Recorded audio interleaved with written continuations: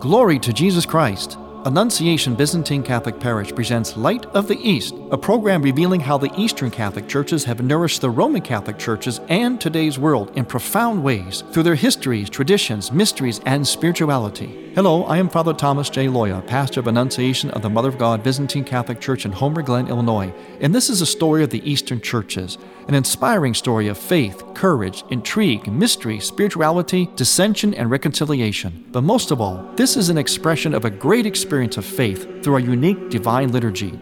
Join with me now as we look toward the Light of the East.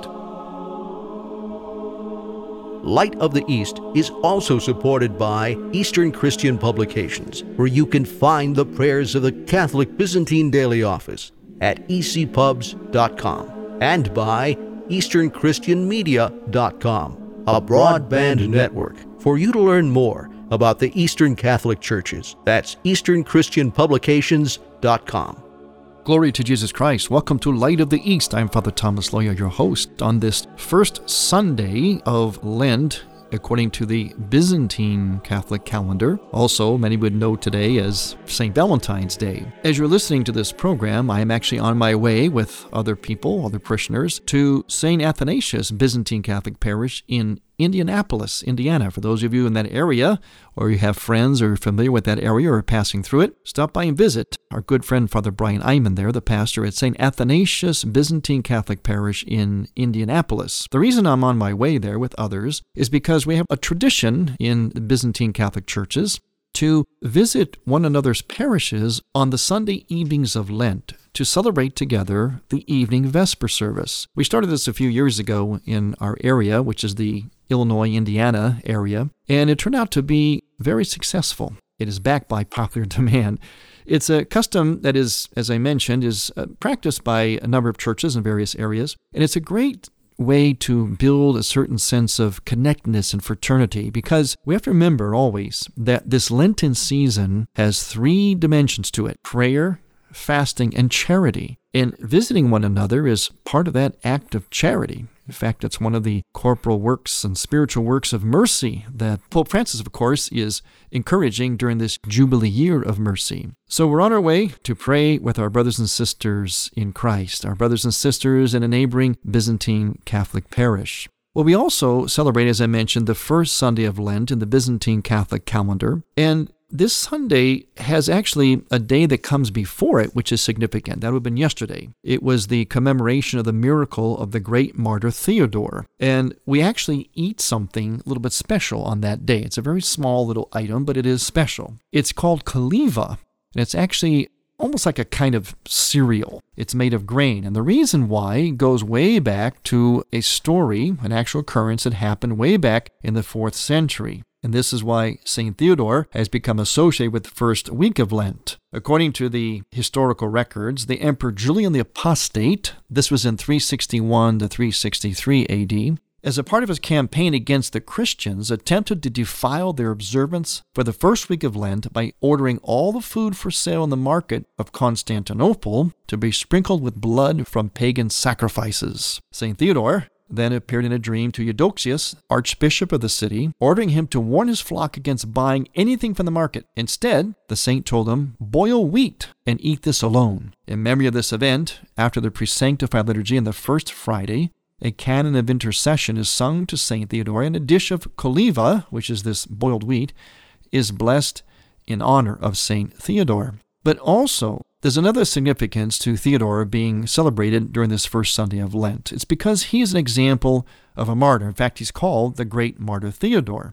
The Great Fast, season of Lent, is a season of spiritual warfare in which we look to the martyrs and people who practiced asceticism like the great monastics, who died to themselves, died to sin, and we seek to imitate their lives by our own sense of martyrdom. That's the whole point of the fasting and the increased prayer, the longer services, and the increased charity. It's not just to punish ourselves.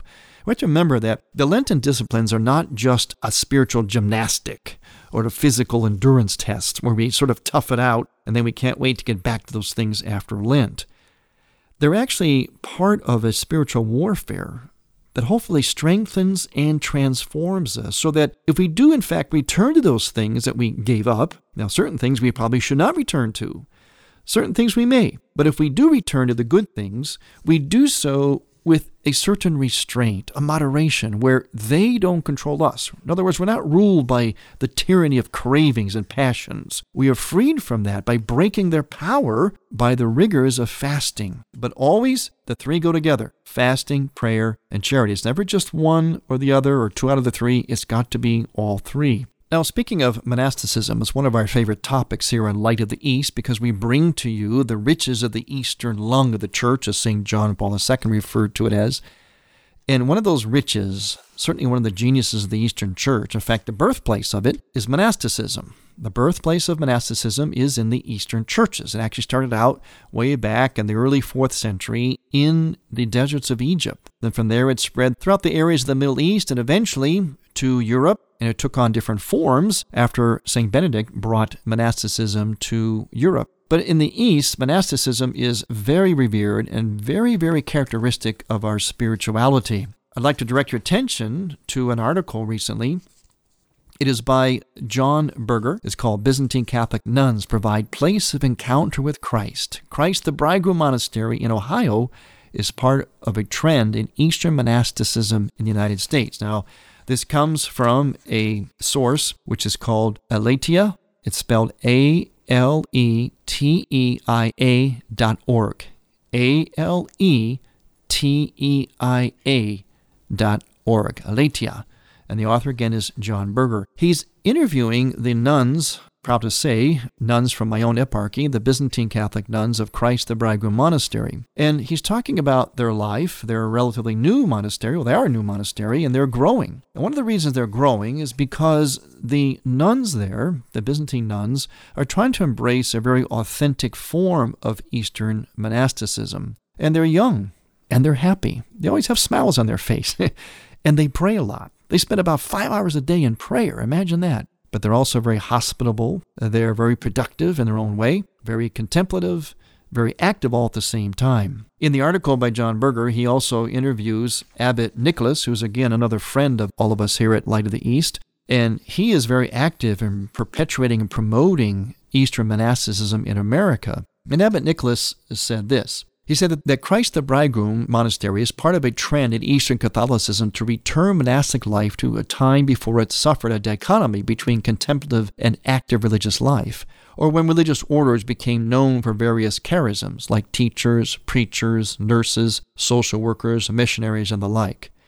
That was good for the time, Abbot Nicholas said, but as we're in a post-Christian era, culturally, I think the greater flexibility is better. Now, what he means by this is that as Western monasticism, and to a certain extent Eastern monasticism in the Western world in recent history, took on specific charisms, as he mentioned. Some were teaching orders, some were preaching orders. That is all, of course, fine and good, a work of the Holy Spirit. What Abbot Nicholas is saying here, that now the Spirit may be working in a different way, especially in Eastern Catholic churches, calling them to a more authentically and originally Eastern form of monasticism, which doesn't really make those distinctions. Are you teachers, preachers? Are you active or contemplative? You're all those things all at the same time, which again is another classic case of the genius of the Eastern spirituality. We live very much in the both and, not in the either or. We don't tend to categorize as much or compartmentalize. We tend to be very integrated in our approach. But again, I emphasize these other religious orders that developed, especially in the West, were the movement of the Holy Spirit. Obviously, perfectly valid,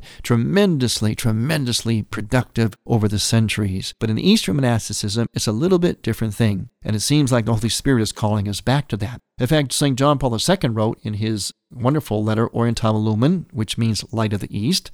That's where we get the name of our program here, of course. He said that in the East, monasticism has retained great unity. It did not experience the development of different kinds of apostolic life as in the West. The various expressions of monastic life correspond more to different stages of the spiritual journey than to the choice between different states of life.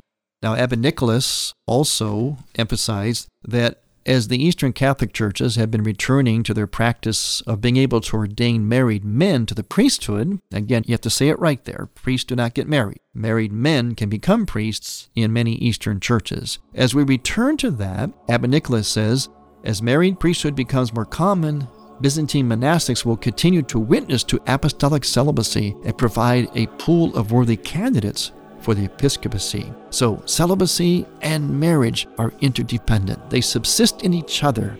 They live side by side with each other. They're not diametrically opposed. We're going to talk more about the riches of the Eastern churches, especially during the season of Lent, when we return. I'm Father Thomas Loya on Light of the East. Light of the East mission is Christianity's reunion, and to tell the story of the Eastern lung of the Catholic Church, we need your support. In order to keep Light of the East on the air, you can make a donation now by going to ByzantineCatholic.com. That's ByzantineCatholic.com. And then donate securely using any major credit card. With your help, we can keep Light of the East's illumination bright. As a married couple, how would you like to give each other the gift of love itself? Then this is for you. Hello, I'm Father Thomas J. Loya, and I am inviting husbands and wives to join me and the team of the Tabor Life Institute at St. Nicholas Parish in Munster, Indiana on Saturday, February 27th, and at St. Basil's Parish in Sterling Heights, Michigan on Saturday, April 30th for Embracing the Mystery, a day of recollection for married couples. Our presentation weds together the sacramental liturgical worldview of Byzantine spirituality and St. John Paul II's theology of the body to rediscover the why of marriage so as to know the how of a happy sacramental marriage. We will also integrate what goes on in church with what should go on in our homes. For information and to register, visit taborlife.org. That's taborlife.org. Or call 708-645-0762. 708-645-0762. You're listening to Father Thomas Loya on Light of the East.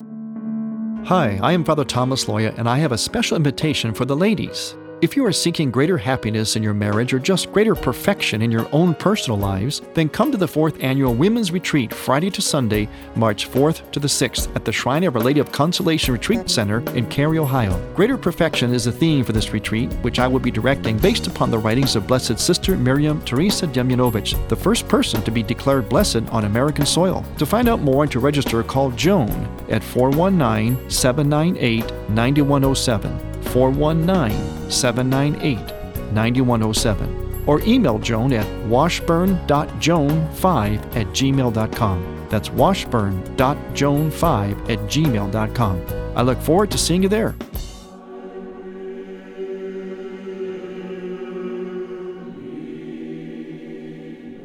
Welcome back to Light of the East. I'm Father Thomas Loya, your host. As you've been hearing on our program, we want to make sure, especially ladies, that you consider our annual women's retreat, the 4th annual one called Greater Perfection. I'll be directing that retreat, and it's based upon the writings of Sister Miriam Teresa Demjanovich, a Byzantine Catholic who was born that way, raised that way, and she died as a Byzantine Catholic at age 26.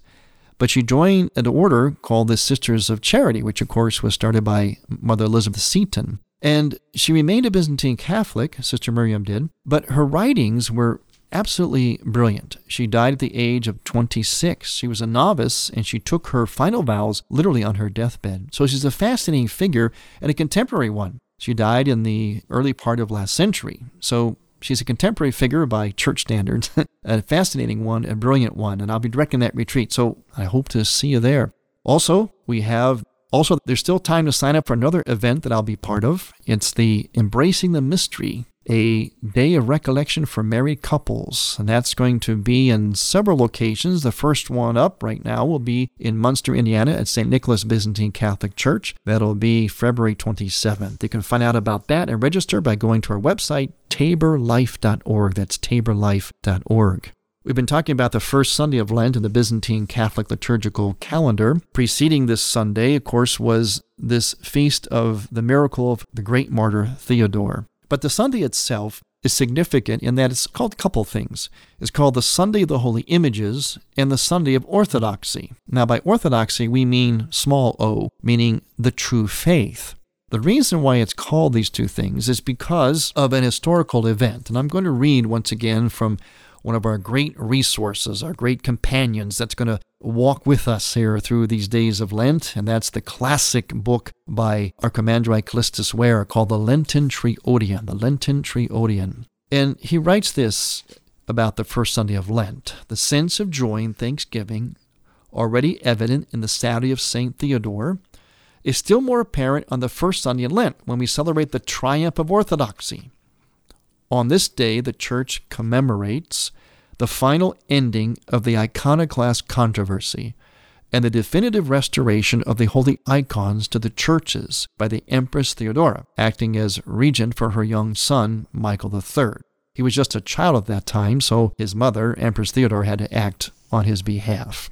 Now, this took place on the first Sunday in Lent, March 11th, 843 AD. There is, however, not only a historical link between the first Sunday and the restoration of the icons, but also, as in the case of St. Theodore, a spiritual affinity. If the true faith, in other words, orthodoxy, triumphed in the time of the iconoclast controversy, this was because so many of the faithful were prepared to undergo exile, torture, and even death for the sake of the truths. The feast of orthodoxy is above all a celebration in honor of the martyrs and confessors who struggled and suffered for their faith, and therefore its appropriateness for the season of Lent, when we are striving to imitate the martyrs by means of our ascetical self-denial. The fixing of the triumph of orthodoxy on the first Sunday is therefore much more than the result of some historical conjunction. And there's a further significance. As we are trying to perfect ourselves through the rigors of the Lenten season, the fasting, the prayer, the charity, we are trying to configure ourselves more and more into the image and likeness of God. In the Eastern churches, we emphasize very much that we were made in the image and likeness of God. That's the only truth. That's the only truth that can ever really be said about the human person. Everything else really is a lie. That's true. Everything else is an add-on, a foreign intrusion. Isn't it interesting that we often define ourselves as humans as a lie? We often say when we mess up or we sin, we often say, well, what do you expect? I'm only human. But the truth of the matter is, whenever we do something glorious or wonderful, when someone says, oh, good job, that was great, that's when our response should be, well, what do you expect? I'm human. The human person was designed by God to be wonderful, glorious, perfect, in His image and likeness. All of our failings that we erroneously identify with being human is actually something that came later from sin. It's a foreign intrusion, a foreign object. It's not the truth about who we are. The truth about who we are, plain and simple, is we are made in the image and likeness of God. Yes, it is true that in our current reality, we have sin and death, and we're very imperfect. But those things do not belong to the truth about the human person. They are lies, which of course all came from the father of lies, the devil himself. So during the Lenten season, we try to perfect ourselves, to conform ourselves more and more into the image and likeness of God. So back to our significance of the icons today. The icon, and think of the word itself, it means image. It is an image of something transcendent. It is an image of the truth that heaven has united with earth through God, especially through His incarnation, and that all the earth and all that God has created will one day be completely sanctified and spiritualized, especially the human person, will all be summed up in Christ as the one bride of the bridegroom Christ, with our bodies and souls reunited, gloriously transfigured, spiritualized, that is, if we've made it to heaven. And so the icon speaks of this truth. The icon also confirms, ratifies the fact that God did become an image. The invisible God became visible through His own physical creation. And this is why we can paint Christ and the saints, the Virgin Mary, in imagery. We can depict them in imagery, whether it's statues or icons, in whatever medium or form. In this case, it's icons, especially in the painted form. We can do that, and by doing it, we actually ratify and affirm and proclaim the incarnation. This is why iconography is so important, why it is, in a manner of speaking, a canonized art form. In other words, it follows certain styles and guidelines because it is revealing truth. It is revealing dogma and doctrine and theological truth. It is revealing the truth about the one great mystery, that God has become man. God has incarnated himself into his own creation, therefore imbued all of creation with his presence. So everything ought to be seen with this sacramental, Eucharistic, mystical, liturgical view. Notice how I put all those words together. Eucharistic, sacramental, mystical, liturgical. They all basically mean simply God is present, revealed, made manifest in his own creation, especially in the human person. And that then determines how we respond to all of creation, all of life, and especially to the human person. To destroy icons, as the iconoclast did, that's what that word means. It means icon smasher. To be an iconoclast is to actually, in a certain way, deny the great mystery, deny the incarnation. This is why the victory over the truth and the ability to legalization of painting icons is such a big deal. In fact, there were 7 great councils in the East that hammered out what we believe as Catholics, East and West, and as Orthodox Christians. And the 7th one, though, which happened in the 8th century, is actually celebrated by itself because it is so significant. It's about icons. It's about where the council proclaimed that, in fact, against all other attacks and heresies about icons, that images can and should be painted, especially of Christ,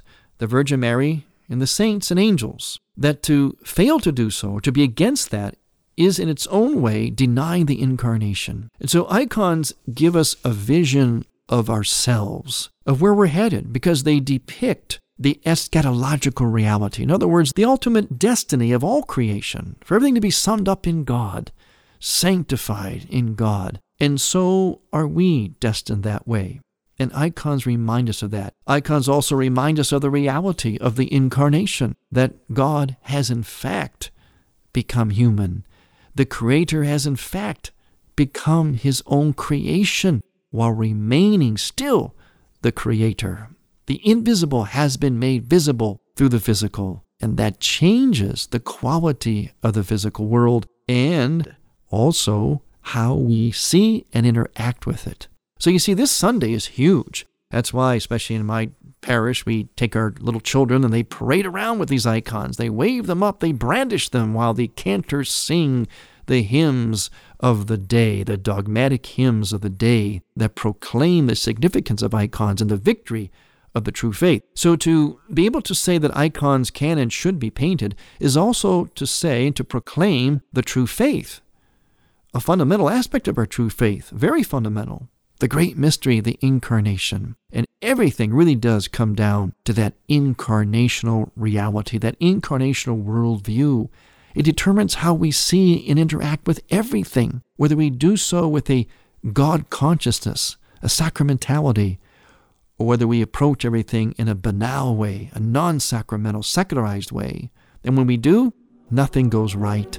We just defiled everything. So this Sunday, this first Sunday of Lent, it's icons.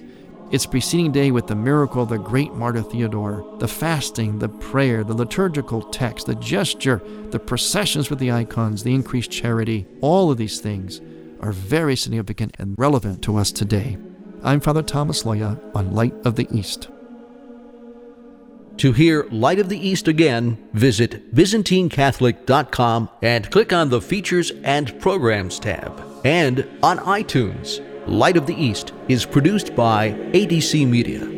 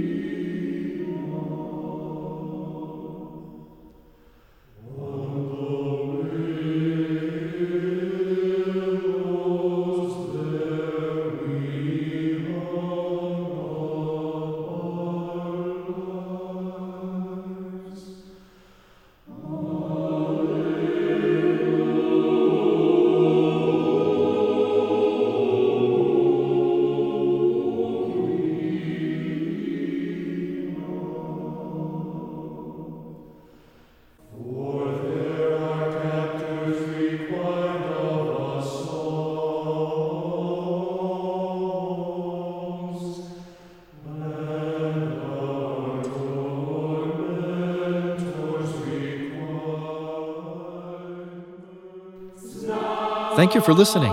Next week, we will return to the Light of the East. To learn more about Annunciation Byzantine Catholic Parish, visit our website, ByzantineCatholic.com, where you will also find an archive of all of our programs. In order to continue Light of the East with its mission of Christianity's reunion, we need your support with a donation. Any amount will be a blessing. Please make out a check to Light of the East Radio and send it to Light of the East, 14610 Will Cook Road, Homer Glen, Illinois, 60491. That's Light of the East, 14610 Will Cook Road, spelled WILL-COOK Road, Homer Glen, Illinois. Or donate online on the homepage of ByzantineCatholic.com. From the Light of the East, a new dawn of unity is in sight. God bless you, go with God, and may God grant you many happy years.